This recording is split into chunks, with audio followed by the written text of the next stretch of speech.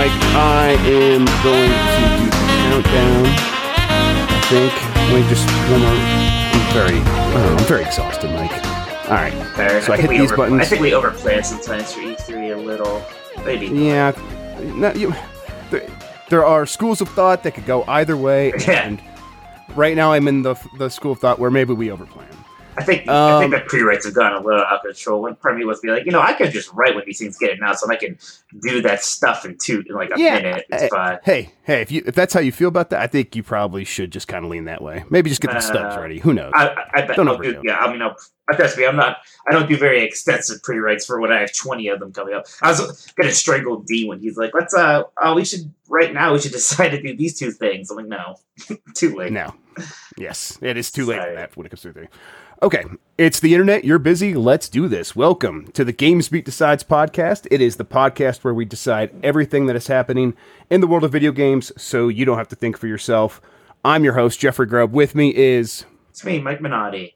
And today's episode, we are going to go over some news. We're going to cover some games. We are going to be probably talking just a lot about E3. E3's on our minds. It's kind of the only thing that's really happening right now. It's soon, baby. Yeah, very soon. So we're excited about that. I am looking forward to it myself. Mike, I think I'm at the point where I am like, I'm looking forward to E3 now. Yeah, it's fun. We've done it enough. Yeah. Enough to do. Yeah, it's like I don't know. I can be a little stressful, but I don't get as stressed out about it as I feel like I'm supposed to be, or I feel like some of my colleagues get. I guess is what I mean. Yeah, no, I know what you mean. I don't know if I necessarily get stressed about once I'm there. It's more that I just when it's so far away, it's so nebulous, and I'm like, I have to be thinking about it as if it were happening in order to plan it accurately. That's the part that stresses me out. When it's like, okay, in 2 days I'm going to be on a plane to E3, that's much different. Sure. That's like, okay, now it's within grasp. Now it actually is my life, and I can survive this thing. So it's my life. Yeah. It's now or never. It really is now or never, as the great Bon Jovi said. What did I say? Bon Jovi? Bon Jovi? Is that what I said? Yeah. You didn't say it right. That's the man's name. I mean, not my fault. All right. First, I want to thank everyone for joining us, though, before we go any further into this hot mess. You can get more from me and Mike at GamesBeat.com. You could share any thoughts you have with the show by emailing gamespluspodcast@venturebeat.com. That's the plus sign in there. We also have Twitter accounts where you can reach out to us at GBDecides and at GamesBeat. If you are watching the video version of this on YouTube or Facebook, there is an audio version. It goes out to anywhere where pods are caught, Google Play, Stitcher, Apple Podcast. And if you like the show, you can rate us on Apple Podcasts. It helps others find it, moves us up those rankings. That really makes a big difference. Mike, let's go over the few games that we have been playing in the times where we have been planning for E3. I think you probably just got a few things to catch up on. I know you were kind of diving back into Overwatch. Well, actually, what has been your Overwatch play over the last couple of months? Like, have you been sticking with it like you were? Yeah, I haven't been playing it quite as much as I maybe once did. I had, kind of Fortnite come in and be a thing to play, so I was doing that. And then, some of my friends just weren't playing it quite as much. But I've been getting into it again. Really, what I've been doing lately is they just kind of released a pretty big PTR patch. That's pretty exciting. Kind of has the Symmetra rework, where they're getting rid of all pretense that she's a defense character. In fact, there aren't defense characters anymore. There's just one class that's called damage now, which I think is pretty good. It's like, it's like the idea that Junkrat is somehow this character that you only play on defense or something like that. It's pretty ridiculous, right? So yeah, it's kind of interesting to me that they can make that sort of change this late into the game. But at the same time, it really is. It's just a word above characters. It doesn't really mean anything. Right. And they are doing a lot to her for this change. A lot of things are very different. A lot of her ability, her teleporter is now just like a normal ability. And you kind of just instantly makes kind of a two-way thing. And people can use it by pushing a button. Then it goes away after a short amount of time. Her new ultimate is just a giant wall that goes across the stage and it lasts for 15 seconds, and it's basically it has 5,000 health or something ridiculous. So it basically just lasts until 15 seconds are up. So that's pretty nuts. she needed to be reworked because people were getting frustrated with her up to this point, or what? No, she just wasn't good enough. Is what it was. She wasn't good enough. Okay. No, she wasn't very viable. Really, and she was already reworked once because she wasn't very good. No, yeah, I remember that. Yeah, and I thought, Yeah. well, here was my understanding based on memes on Twitter, which is where I get all my news. You know this about me, Mike. I thought people were like, oh, I got killed by Symmetra again. I always get killed by Symmetra.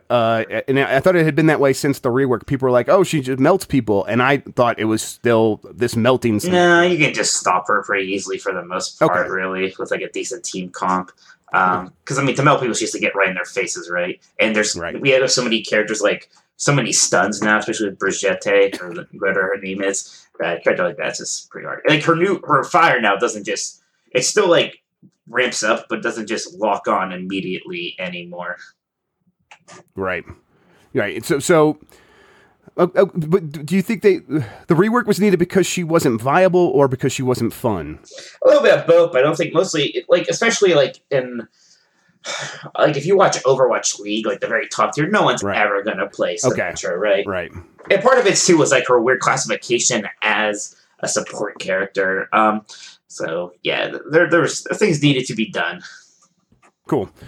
Well, that's it's something like I'm like, okay, I really played a ton of Overwatch in that first year, and I always think maybe about going back, but it's one of those games where it's like, I could always go back to it at any time, so I ended up never going back to it, and now I'm maybe this is a good time. I always like playing a Symmetra. It's always it's always an easy game to go back to. So right, there's no barrier. Exactly, yeah.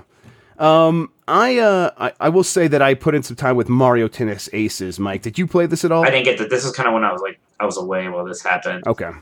So over the weekend, Nintendo put up, I forget what they called it, but it was basically just a demo weekend for the game, and it's coming out soon. And anyone could download it, and anyone could play it, and I did, and Mike, it's really good. That's what I'm hearing. I'm kind of excited. It's so... there's a lot happening with it, but I think the most basic way that you could describe it is it's a fighting game. They turned Mario Tennis fully into a fighting game. It honestly feels a little bit like ARMS, but it's like more complicated and satisfying than ARMS. So it is tennis. It's just a tennis game. You're hitting the ball back and forth, and a lot of the game is just trying to surprise your opponent with a hit that they weren't expecting, so that it bounces on their side and then goes out, and you get the point. But there are a lot of ways to do that, and you have a meter that builds up. I think it's called your star meter. And as you build up the star meter, you could spin that star meter in several ways. One of the ways is you can hold down right trigger and run around and basically bullet time. And this is good for returning what are like zone shots. And these are other things you could do with your zone meter, or with the star meter. Once the star meter is about a third of the way full, it'll turn yellow, which indicates you have enough points to use one of these zone shots. So if a hit's coming towards you and there's a star on your side of the court, you go to that star, you tap the R button, and you'll jump up in the air and basically do a bullet time shot back at this person. This is a super powerful shot that you can aim either with the analog sticks or with those gyro controls. And I will say this has been the best example of gyro control aiming in one of these games. It makes perfect sense. You're so into the game that you're probably already holding it upright so that you can actually get the right angle when you start moving it. Right. And getting like the precise aiming with that in those heated moments, especially since you are using the face buttons with your right thumb and you don't want to jump to the right analog stick because that's kind of a fumbling motion, it works really well. Once you hit the shot, it like flies with just a ton of power at the other person, and then they might want to use their bullet time run to defend it. But if they mistime it, and this is where it gets kind of crazy. If they mistime it, they might take racket damage. And I think, yes, damage. This is exactly. So this is like a whole other system. So like you can lose the game by losing tennis, by basically losing the game of tennis. But you can also lose the game, even if you're way far ahead, if the other person basically damages your racket 3 times in one round. It's a KO. They knock you out, and you don't have any more rackets left, and you have to sort of just you lose. That's it. So you could defend this by blocking on time. You might also want to just like use your bullet time to lose the point and get out of the way if you don't feel comfortable in getting that like 2 or 3 frame window blocking technique down. Like it's tough. It is hard. And then finally with the star meter, if it fills all the way up, you could do like a super shot, which is like each character's special move. And that has its, those are still pretty similar to the zone shot. They're just even more powerful, even faster, even harder to block. But also if both players have their star meter, the other person could try to counter it and all this other stuff. It's really systems deep and systems heavy, and each of those systems play off of each other in like a really satisfying, intelligent way where it's like, okay, I am having trouble beating this person head to head. And when it comes to the actual tennis, like their character's like a hard counter to my character for some reason. Like, Toad is really fast, and that's making it really hard for actually my power character right now. Yes, exactly. I like it. Yeah. I like it. Yeah, totally. I know. Yeah, me too. I'm like really enjoying that aspect of it. It's like, okay, so instead of trying to just beat them head to head in tennis, I'm going to actually go 100% for racket damage, and you can aim at the character and try to make it so they can't avoid it, so they have to try to block it. And it's just like, okay, there's just so much mind games happening in here. I played it. I played it nonstop. I couldn't stop playing it. It was incredible. Yeah. I really hope that Nintendo sends us codes before E3's over, so I could just like try to challenge people at E3. And this is going to have a campaign mode of some kind, right? Yeah, as far as we understand, they said it's going to have more of a campaign mode than most of the recent Mario Tennis games. I don't think it's going to be like the full. I shouldn't expect like Mario Power Tennis, whatever. I wouldn't expect that. Yeah. Yeah, fair enough. Yeah, so we'll see. Well, if I really want it, though. Yeah. Well, I mean, yeah, who does? Who does want Mario Power Tennis? Yeah, I'm looking forward to that game though, for sure. I can't. Yeah, it seems neat. Let's do our what is now going to be a weekly Stardew Valley check-in, Mike. Haley and I are hitched. Really? Congratulations! Oh, yeah. Right? Ho. Yeah. So she moved in. Like, so what does it mean when a character marry? Like beyond just like love and just compassion. Well, so my house is mixed in a bit, so she kind of has her little section for her.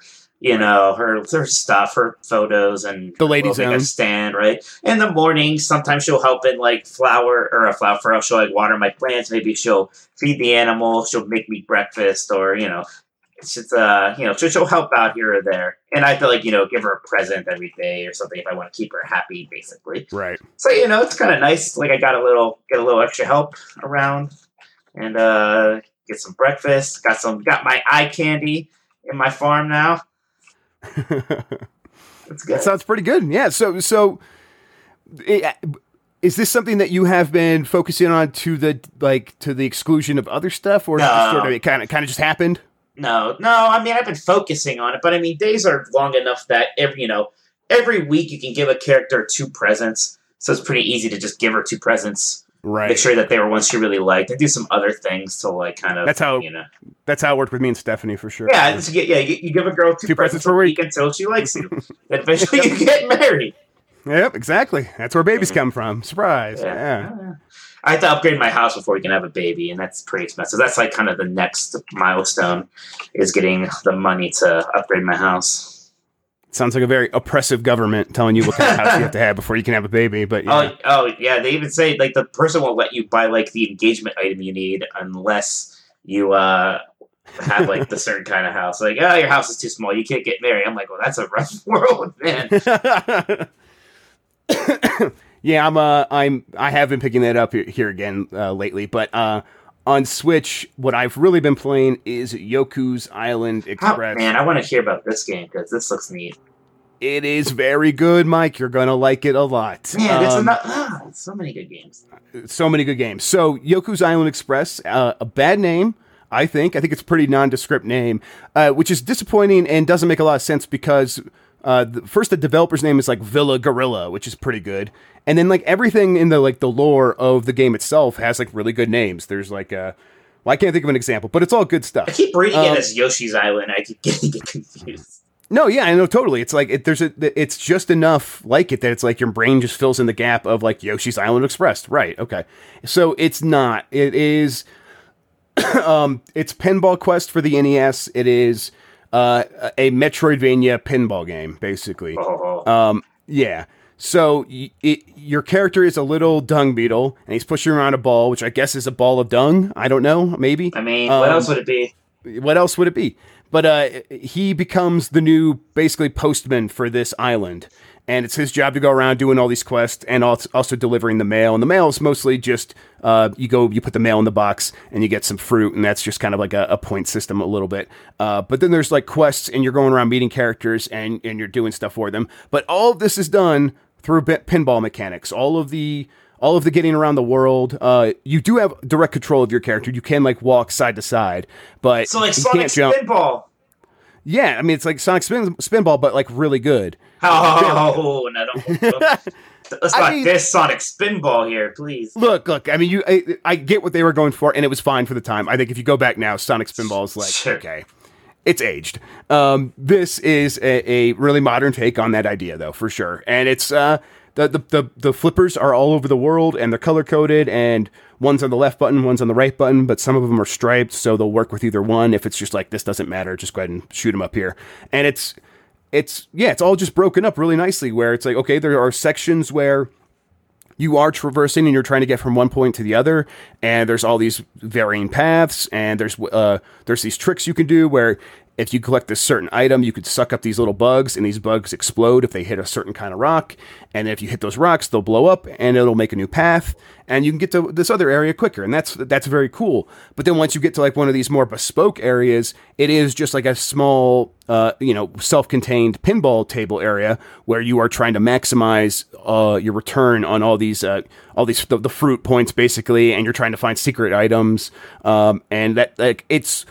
So, with these two things, these two varying takes on pinball, like the traversal and just pinball itself, it's broken up really nicely to where, for a little bit I'll be moving around, and then it's like, okay, now I could just like play pinball, and that's really nice too. And then when I'm done, I get to just go out and explore more and find other stuff in this world. And it's just so satisfying and good. And I got in a flow where I just couldn't stop playing because I just like wanted to see more and more of it. It's really well done. Bad. Yeah, and like the world is just, it's all self-contained. It's all one cohesive world, just like a Metroidvania map. And you pull out and you could see everything. And it's like, it gives you quest markers that you need to go to. And you're like, man, I wonder how I'm going to get there. Man, that sounds like a good Switch game.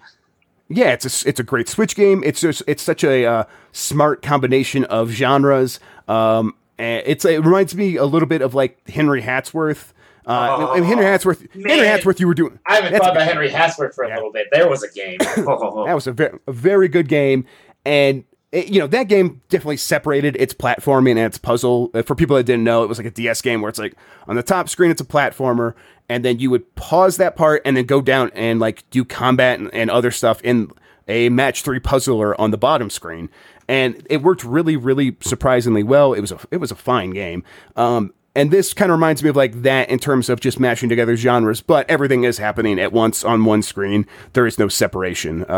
It's great. Yeah, I recommend it. Definitely pick it up if you get a chance. Man, so I still have so much to do in Stardew Valley because like ultimately you have to get through 3 years, and I played that game for a while already. I feel like in like a long time, and I'm kind of just past year 1. So yeah, and that's the kind of game where it's like if you begin to open another game on your Switch, you feel guilty. I think. Yeah, I kind of do. Yeah. I mean, I felt like I did stop for a bit to play Bloodstained, and I did feel kind of guilty, but I was able to get back into this one pretty quickly. So yeah. I did beat Bloodstained last night. I was on the last level, and I finally just powered through it, and that's so good. That was good. Oh yeah, that's good. I mean, they definitely set it up as like, oh man, now this is the world. Now what's going to happen in the sequel? And the sequel is the game that was already announced. No, you think that is what they actually set up with the next playthrough, you fool. Oh, really? That game. Okay. There are like 4 different ways you can play through that game. It's so good.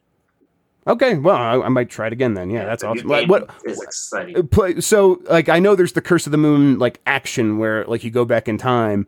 Like, where does it differ? Like, how am I playing it differently? So, the ways you can play that game is you play it normally where you make everybody your ally, right? I assume that's what you did. Mm-hmm.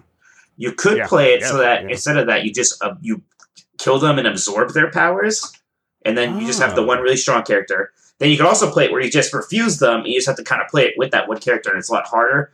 But then when you beat it with all 4 of them, you can also go through it again where you play with all the characters but that starting one. Huh. Okay. So there's like I think so. There's like 4 pretty different ways to play through the game. I definitely want to try some of those. They definitely sound interesting. I might actually try refusing and see how I get on with that, because it's like that seems like it would make it harder and maybe more challenging now that I'm more accustomed to the game. Although I still was getting pretty frustrated at times, just when the times where you like would make like a stupid like quick jump and the ground is like you just came up a set of stairs and that was like the only platform. So it's like, oh, you missed it. And now you like jumped off to the side of the platform just a little bit. And now you lost that character because, that's how this game works. It's like, all right, whatever. But yeah, still very good. Okay. Anything else, Mike? I think we're done covering the games we've been playing. Yeah. So let's go ahead and hop into news. I think we kind of got like, I think 3 distinct sections here. I wanted to talk first about that Steam thing that was happening this week. Then we'll get into E3, and then there's just kind of the other stuff that's been happening around the world. Those will hit pretty quickly, but let's start with this Steam thing. So yesterday, Steam, I guess Steam engineer, a longtime Valve employee, he's basically the number 2 guy if they were to have a number 2 guy at Valve, Eric Johnson. He posted a blog on their website that was entitled "What Games Are Allowed on Steam" or something like that. Something to that What effect. games are allowed on Steam, yeah. Yeah, what games get to be on Steam. And this was essentially them saying we're going to allow everything on Steam except for stuff that breaks the law or is straight up trolling. Is obvious trolling. There. Yeah, obvious trolling. And he also basically said this is them going back to what they said with Steam Direct, and it was implied, and he definitely mentioned visual novels, but it was implied that this was in response to the criticism that Valve was getting for threatening to remove those adult visual novel games. He went so far as to say that a lot of people within Valve have been getting in arguments about what should be on Steam, and that their families have opinions on this, and their communities, and they hear from everyone about this stuff. But their final decision seems to be they are not going to be the ones that decide what gets to be sold on Steam, and therefore what gets to be created and what you get to buy is kind of how they framed it. There's been some reaction to this where I think most people are assuming this means that we're now going to get a lot of very questionable, like derogatory works that are not even bordering on racism, but like fully embrace racism or homophobia or transphobia and stuff like that. So my take when I read this, when I wrote the news, was not that was going to happen, because it doesn't seem like that's what they meant. But the Valve did leave it very vague and very unspecified in their language. The things that they said they weren't going to allow only amount to stuff that's illegal and straight up trolling, but they didn't define exactly what straight up trolling is. So I guess, Mike, what was your response when you first saw this news? Yeah, I think me and you are we seem to be on a different side of this than a lot of people, where we think it's fine. I think most people are on your side, I think, for the most part. There are some people that are on mine, but that's not. No, I'm on your side. I think it's fine, right? I agree with you, Lord. Well, you're what is your side? Why don't you tell me what your side is? Yeah. So okay. So my thing is, you've been writing about this a lot. You've been tweeting about this a lot. You old tweeter, you. Yeah. So my position basically is I think Valve has it pretty much right when it comes to their approach to this. They should allow almost everything up to a certain point, and I think straight up trolling should definitely, obviously, include stuff that is racist propaganda and things that you would be like, well, yeah. Why would Valve want to sell that?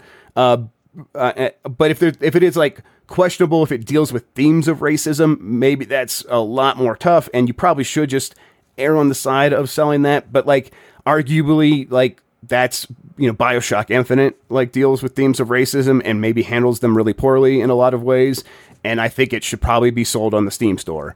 And then that should also apply equally to smaller indie games. And then at the same time, I think Valve probably almost certainly should not be trying to figure out what is good enough. Like, what is a high enough quality bar? Yeah, like I know people are like talking about asset flips or right. These real low effort games. But it's just like where's the line start there?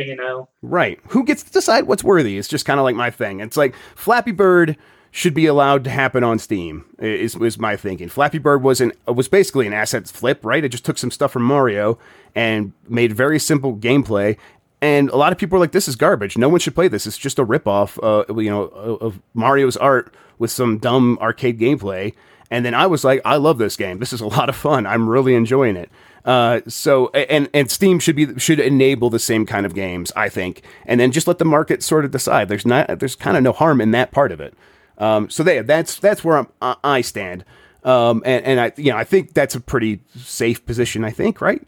I don't know. It seems like it to me. A lot of people are very upset about this, but yeah, I'm very much of the thing of, I think the market can handle it a little bit where, sure, some trolls and some bad people are going to put some lazy or some offensive games, but, just them existing on the Steam store isn't going to ruin me, I guess is what I mean, right? Like, I don't think part of it comes down to what does it mean if a game is on the Steam Storm? Is it a validation?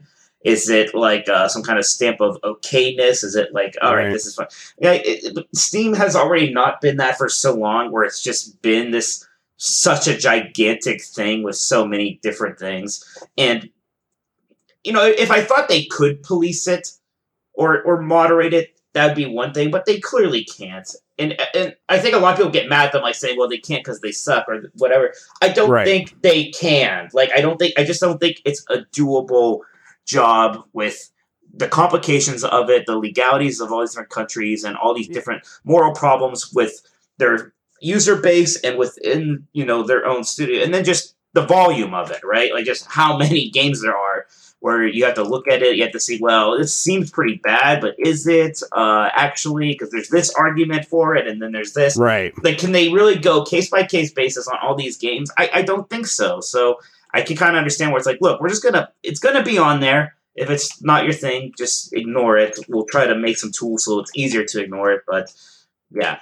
I mean, it's complicated for sure. Yeah, it's not simple. It's not easy. I do think that their point was, even if we had an infinite number of employees to throw at this, we would still screw it up. We would still get a lot of it wrong because we would still be dealing with humans' tastes, and those infinite number of people would disagree with each other, let alone with the even wider audience that is using Steam to buy games. And they did slide back on this. Like this, they decided in February 2017 to let in every game. That was their Steam Direct thing. I went there. They said, "Yeah, we're letting in everything." We talked about this last week, and that's why when people say this is a new announcement or things are changing, I think that's just actually incorrect. Although it's not anyone who read that blog's fault. Valve, again, just not very specific with its language. It's sure. They could be a lot better on that stuff, but so it's not this new concept. They have been letting stuff in, but what they haven't been letting in, I don't think anyone has really pointed to any games that have been this sort of racist, derogatory stuff that they're concerned about. What was getting going under the scrutiny of Valve to the point where they were being threatened to be removed from Steam were just weird booby games. It's like very strange that was like something that they chose to fight, right? Right, and it's like, yeah, it's weird because it doesn't make any sense. Like, why is that okay, and why is this not okay, and why are these Western games okay? And it's like, the first thing they did when they like sort of backslid on this thing was mess up, I think, or at least mess up to my according to my opinion, and according to the people who like and play those games and buy those games.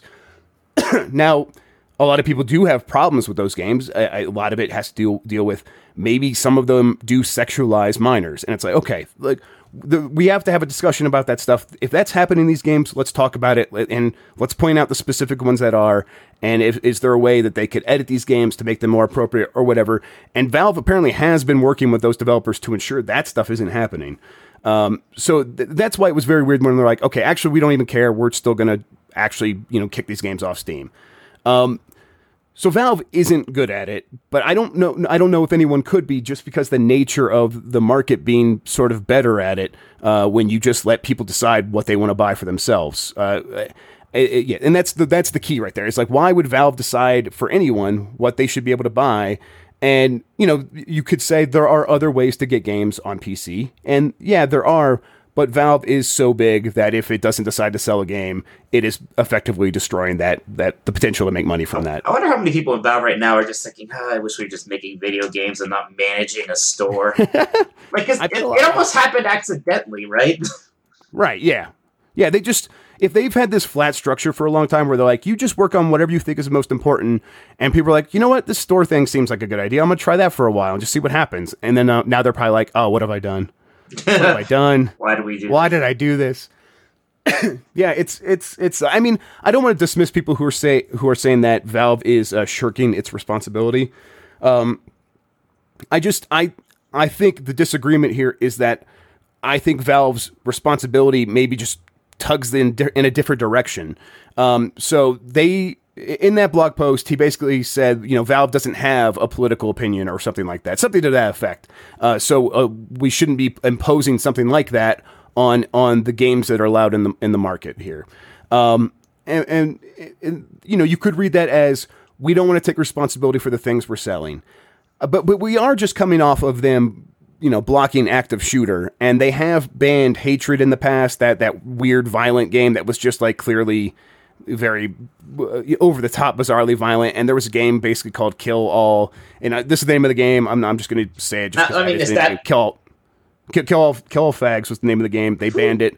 Yeah, I think that would fall under obvious trolling category, right? Right. I think it would too, but I think some people think it doesn't because they don't. I mean, the word trolling maybe is a bit dismissive. Yeah, it's not effective at describing what that behavior actually is. But I think. Well, I think I use that word because like the word offensive has been ruined now, right? Right, yeah, we have so many arguments about how you being offensive, right? So, like, you can't say offensive because then that would immediately trigger people, right? Right, and that's one of the issues is that the person writing this was Eric Johnson, just an engineer. He's not a publicist. He's not a PR professional. He's just a dude who's worked at Valve for a long time. Valve's having a PR problem? No. Exactly, right? So it's like, so this is their own making. Which is I'm a bit resentful of a feeling like I have to kind of explain their position because they can't do it good enough. But I do feel like it's probably important to say what Valve's trying to do, which is effectively protect a market for games like Flappy Bird or like even like PUBG, which is like this weird broken early access thing that some people still think shouldn't be sold on Steam because it's still too broken or whatever. Protect a space for that stuff.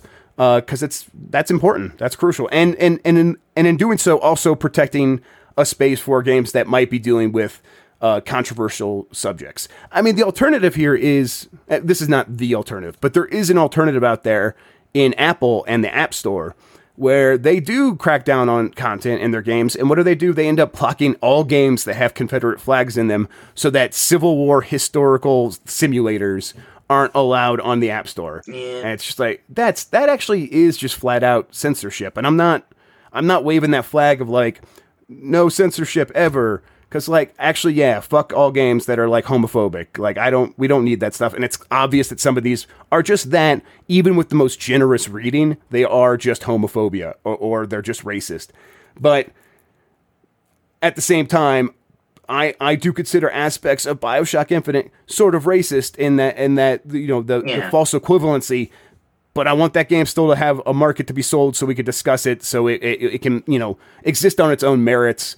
And this is a dismissive attitude, but it's not. I don't mean it as dismissively as it sounds. It is just games. Like, we're not talking about health. We're not talking about healthcare, right?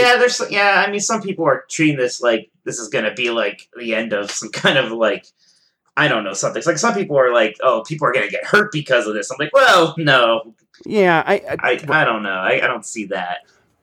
Look, and if they do start letting in a bunch of racist stuff, and we're just wrong about this, then bad. Okay, yeah, exactly, our bad. I don't mean any of this if that's the case.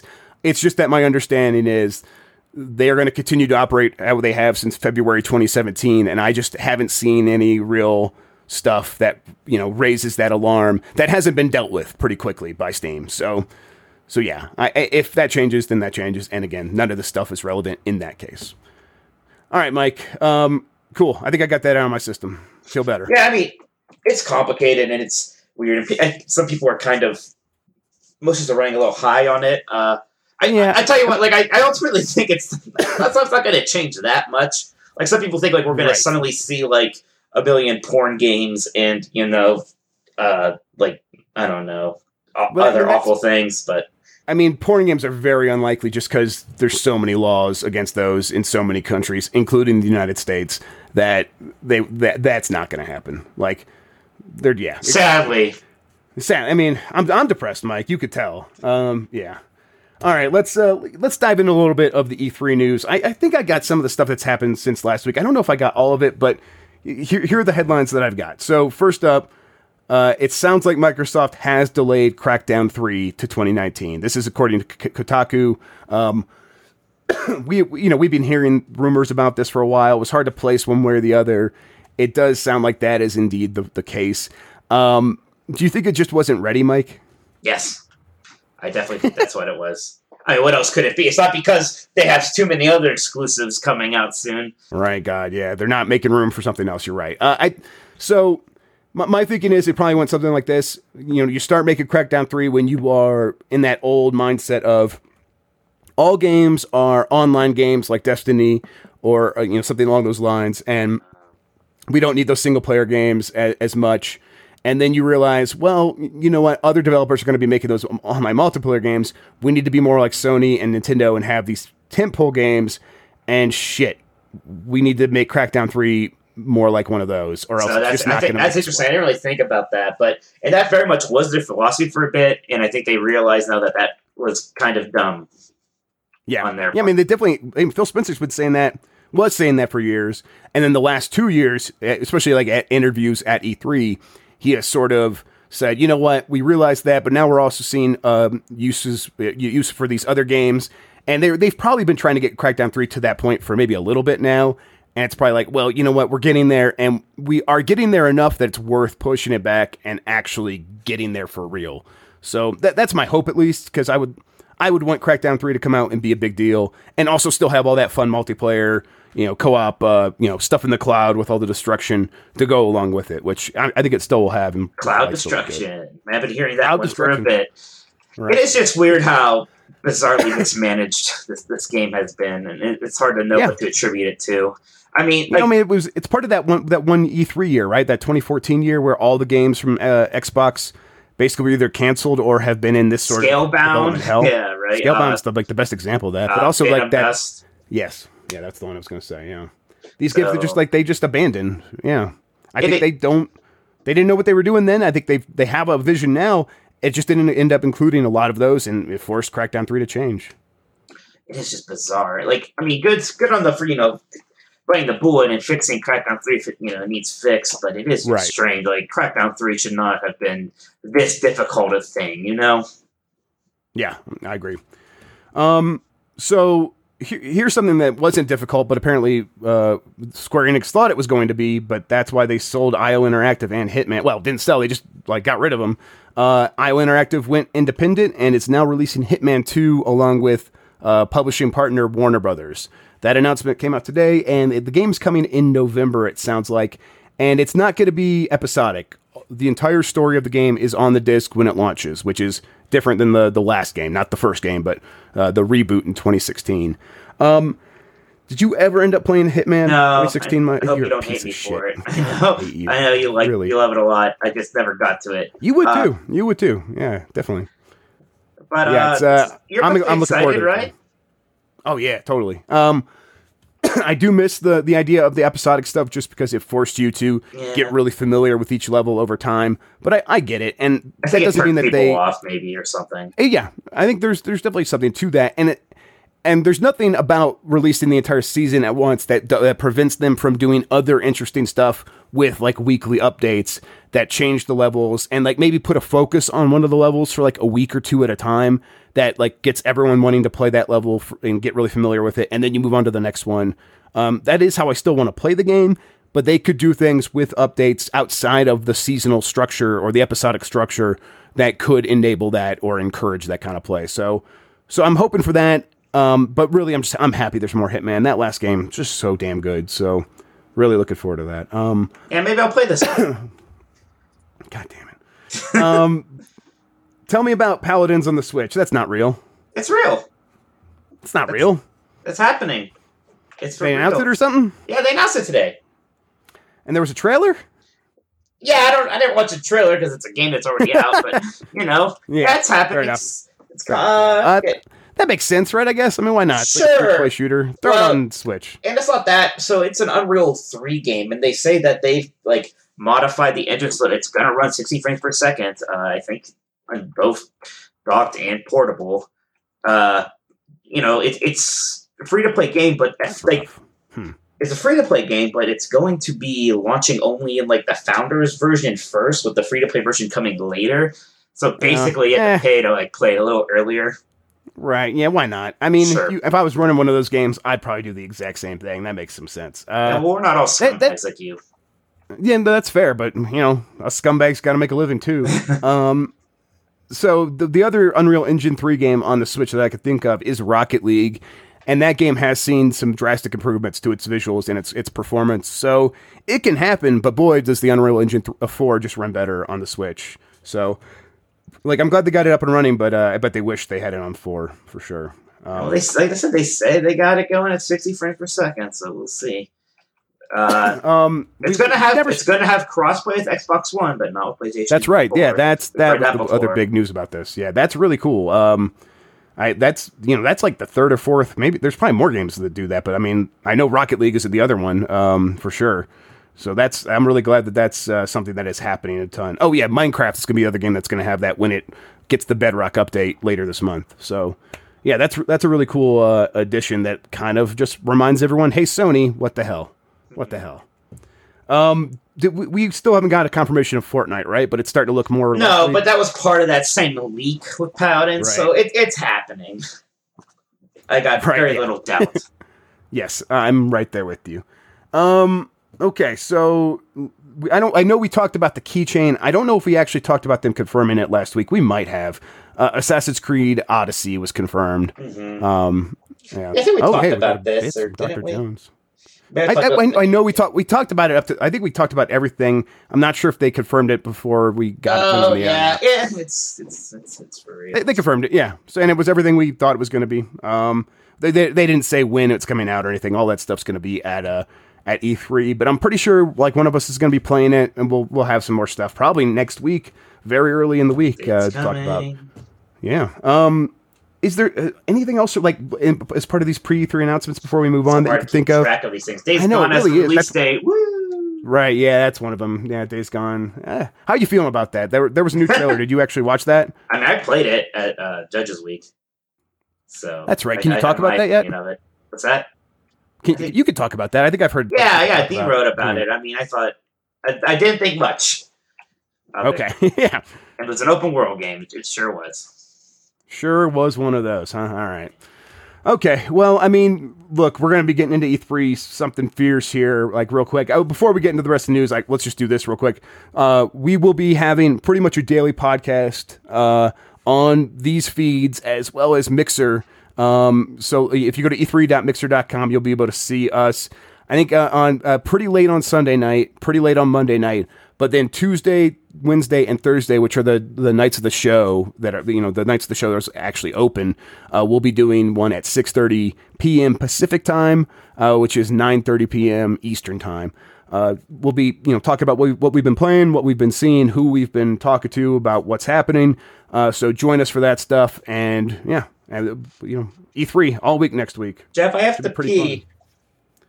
Do you want to take a break real quick? Oh yeah, you don't give me breaks like you used to. Yeah, I don't. Yeah, Mike, why don't you go to the pee room? Thank you.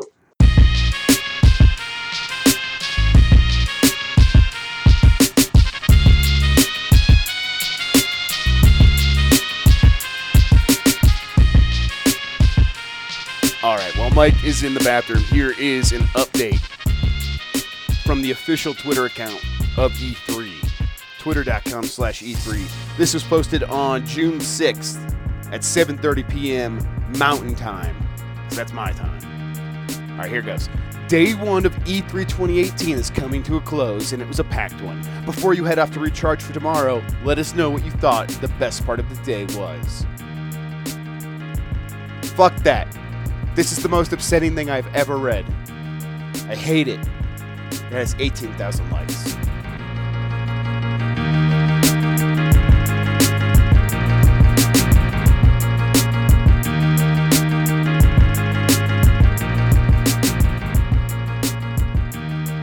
I was trying to hold it up, and you're like, "Oh, we're gonna get back to Morgan." No, you like, oh God. I couldn't tell, Mike. You were going like a champ, man. I had no idea you had to go pee. I'm telling everyone on the stream about my Atari hat. Ew. My Atari speaker hat. Excuse me. Pretend Atari's cool. Yeah, it's no, I'm not pretending it's cool. I'm pretending it's very dumb and awesome. It's got 2 speakers in the bill of the hat, Mike. Oh God. One of those things. And I'm gonna wear it at E3. I'm gonna embarrass you so hard. I can't. God. You can't embarrass me too hard. I do a pretty good job embarrassing myself usually. Yeah, we should wear. I'll wear it at E3. We'll do a tour of the floor, and you'll talk to people at each booth, and I'll just play different songs off a playlist as my way of communicating, like Bumblebee from the Transformers movie, and that'll be our bit. Did you see that Bumblebee trailer? I did. John Cena. John Cena's there. John Cena's there. Yeah. I don't know. Dude, I like Transformers. Don't you want to see how it all started? But you need. I do. Yeah. Yeah. Show me where all these machine men came from. These Robo Boys. I mean, I know where they came from space, but like, show me in detail. Yeah. Tell me how John Cena is involved. I know he's involved.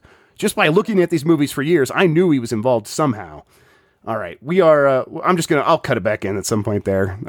Mike's back from the PP room, and we are back in the show. Woo. Feel better? Oh my goodness! No, that's good to hear. I'm really happy to hear that. Let's start with this first one. Let's actually start with Intel. Actually, I didn't list it here, but so Computex was this week. Computex is like the big computer components event in Taiwan, and Intel showed off so it's a 28 core, I think it's a 28 core desktop CPU that was running at 5 gigahertz. The thing is that it seemed much more like a publicity stunt because they were using some sub-ambient cooling, I've learned it's called, which is basically just means they had an air conditioner connected to the computer sitting right next to it. And it's like, okay, no one's going to be able to get this to 5 gigahertz in any real-world setting. It's probably going to run at maybe 2/3 of that, maybe even half of that. So no one's really impressed by that because everyone's like, okay, that's great, it's this thing, but that's not a real part. Then AMD comes out and it's like, here is the new Threadripper 2, and this one has 32 cores and 64 threads, and it is absurdly powerful, and it's a desktop part, and it's real, and it works, and it functions. So I think that outdoes, I think the most cores that an Intel CPU has is 28, I think, at this point.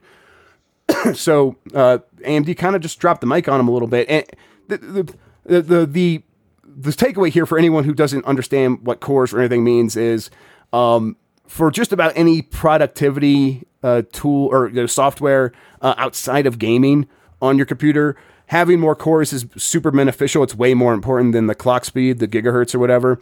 And AMD has sort of made a huge leap and headway when it comes to getting an advantage on Intel by having these CPUs with more cores, and now they've leapfrogged them again in a really significant way. And people are really excited about this Threadripper 2, so I'm kind of interested to see what happens when they launch it this fall and see how it actually performs in the real world.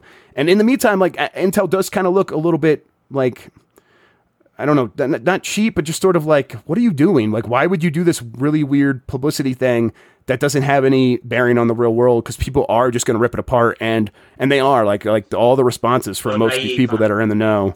Yeah, they got kind of egg on their face. It's kind of an embarrassing situation to be in, I think. They blew it. Yeah. So that's the quick computer component section of the news.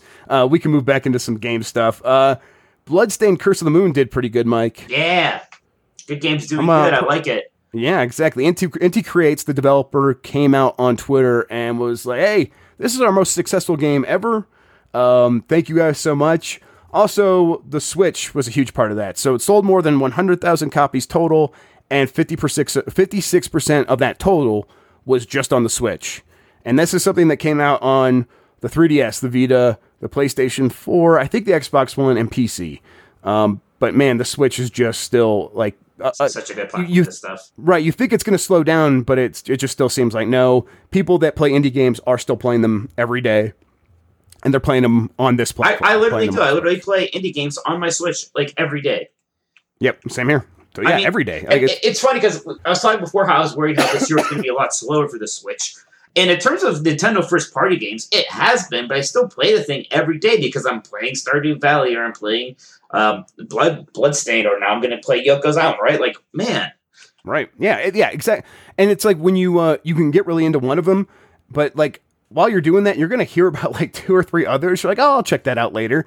And they're all good, like, because there's just so much. There's always been good indie stuff. It's just now people have this form factor to play it in that just fits your life so easily. And it's great. It's a great time to be one of these developers that has been getting really good at making these kinds of games like Inti creates. I think there was another company that came out. I can't remember what it was, but another indie game that basically said the exact same stuff, like 200,000 copies and more than 50% on the Switch. So it's not like a one-off thing. It is repeatable, and every developer that is seeing success is seeing most of it on Switch. So yeah, good for them. Tell me about this one, Mike. Paradox Interactive acquired Harebrained Schemes. I know you wrote the news story about this one.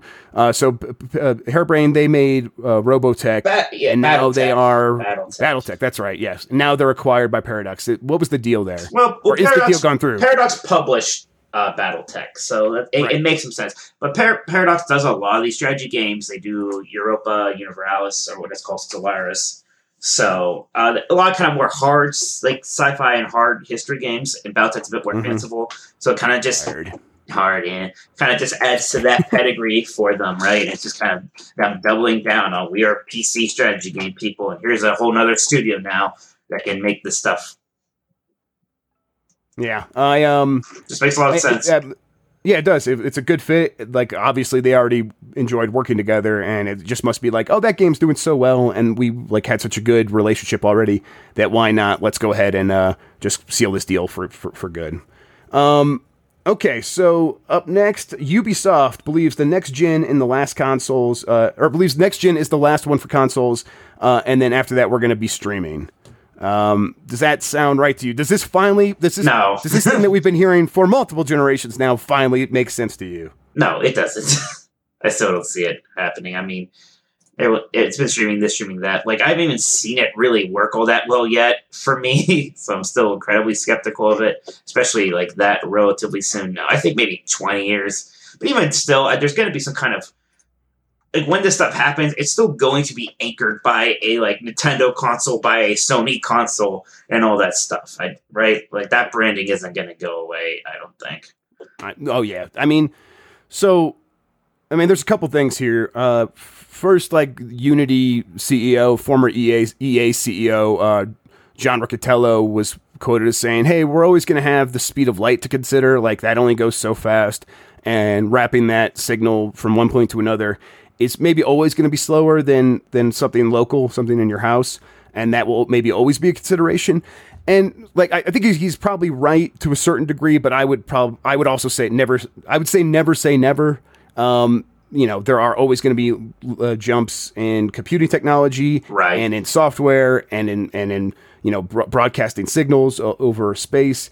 And eventually, maybe 2 or 3 out of 4 or 5 things get in the right place where it's like, okay, no, it's actually really is indistinguishable now. But I don't think that means that like we're going to be getting on live sort of things. I do think people are still going to want boxes of some sort. I do think people are going to want these walled gardened experiences.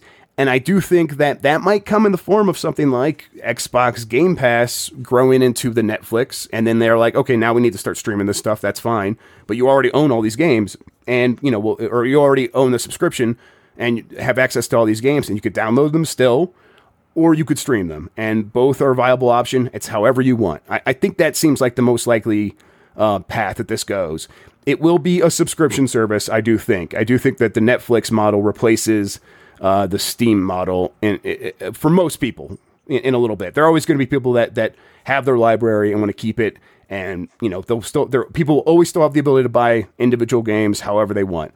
But I do think we'll get a subscription model for most customers, and that will be offered as either download or streaming within the same package. And EA will probably have their own with EA Origin or Origin Access and EA Access, and probably a bunch of other publishers will have their own, and it'll be really annoying to have 5 or 6 subscriptions, but we'll all pay for all of them because we do that with our damn TV stuff now. So why the hell not? Yeah, exactly. So, but I don't necessarily know if it's going to be just streaming is replacing everything we have now. That seems no. I mean, yeah, not on that timeline, anyways. I don't think. Right. Okay. Let's see. Have you seen this one? Totally Accurate Battlegrounds. This game. I mean, I've seen a bit about it. It's just kind of one of those sort of like goofy, right, physics-based games. Right. So it's like a physics-based thing where like everything's ragdoll, accurate physics. Right. Yeah. But like you have like a wobbly character, and yeah, he basically is a ragdoll. But he's like a really gummy sort of dude that falls over, and like the guns are all wobbling all over the place. But it's also a battlegrounds game, battle royale, and it looks like it looks really fun. And I think they also made it free to download for the first couple of days or something like that. So it became really popular and highly played on Steam. And I have it. I haven't opened it yet, but it looks really interesting. And apparently it became the most popular battle royale game on Steam since PUBG, but like only after PUBG. It's still not quite as at that level sure, as that game. But it just shows that like I think people are like people want to see different things in this gameplay structure, and something that is so obviously different and also low stakes and sort of fun, and something that will create a lot of humor with friends. I think that's like, okay, that's an obvious winner. People are going to want to spend time with something like that. What was that other battle royale game that came out, the Hi-Res Studio one? Say the last couple words. The Hi-Res Studio one. Oh, that one's like the one that was the Paladins battle royale game. Yeah, I think that they rebranded, like Realm. I think it's Realms Battle Royale. Realm Royale. Yeah, it's class-based battle royale game. I bet that'll do just fine. Paladins is doing just fine, and that'll do just fine. Finally, this one I don't know. I don't know what to make of this. Ooh, I'll make something of it for you. Yeah, EA just switched Skate 3 servers back on. I don't have much to make of it. Never mind. I was completely wrong. Oh, okay. Well, no, there's this other last story. Jeff eats a PB&J. What? And J, it just said PP, I thought.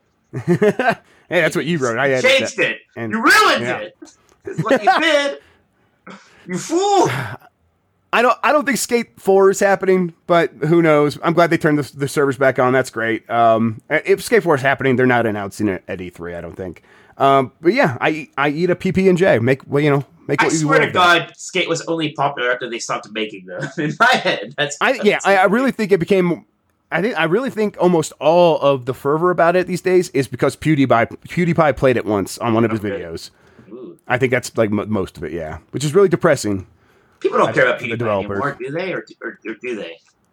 I mean, people that care about PewDiePie really care about him, and then that's it, I think. I don't think he's growing it. Well, about I don't Ninja know. Now, right? Whatever. Like Ninja. He played with a celebrity. Yeah, I think people do prefer Ninja. I think you're right. Good. I prefer Ninja. Yeah. Completely honest. He's friends with Drake, and any man that's friends with Drake is a friend of mine. Yeah, literally. We're tight that way. Yeah. We're a clique. All right, Mike. I think we're done with this podcast. No, it can't be over already. What am I going to do with my life? I think it is. What are you looking forward to? You got your appointments. What are you looking forward to for your E3s, man? Yeah. So now that I know it, I'm like, okay, I want to see what Assassin's Creed Odyssey is. I'll check that out. That's kind of on the the upper mid part of my like hype list. But I really want to see how new this Smash Brothers game is. I don't know. There's some stuff that I'm looking forward to, but it's always at this point I just like want to be surprised at the media briefings themselves, and I want there to be like 1 or 2, maybe 3 games if I'm lucky. Then I'm like, oh man, I had no idea that's happening, and I'm gonna make an appointment for it right now. There you go.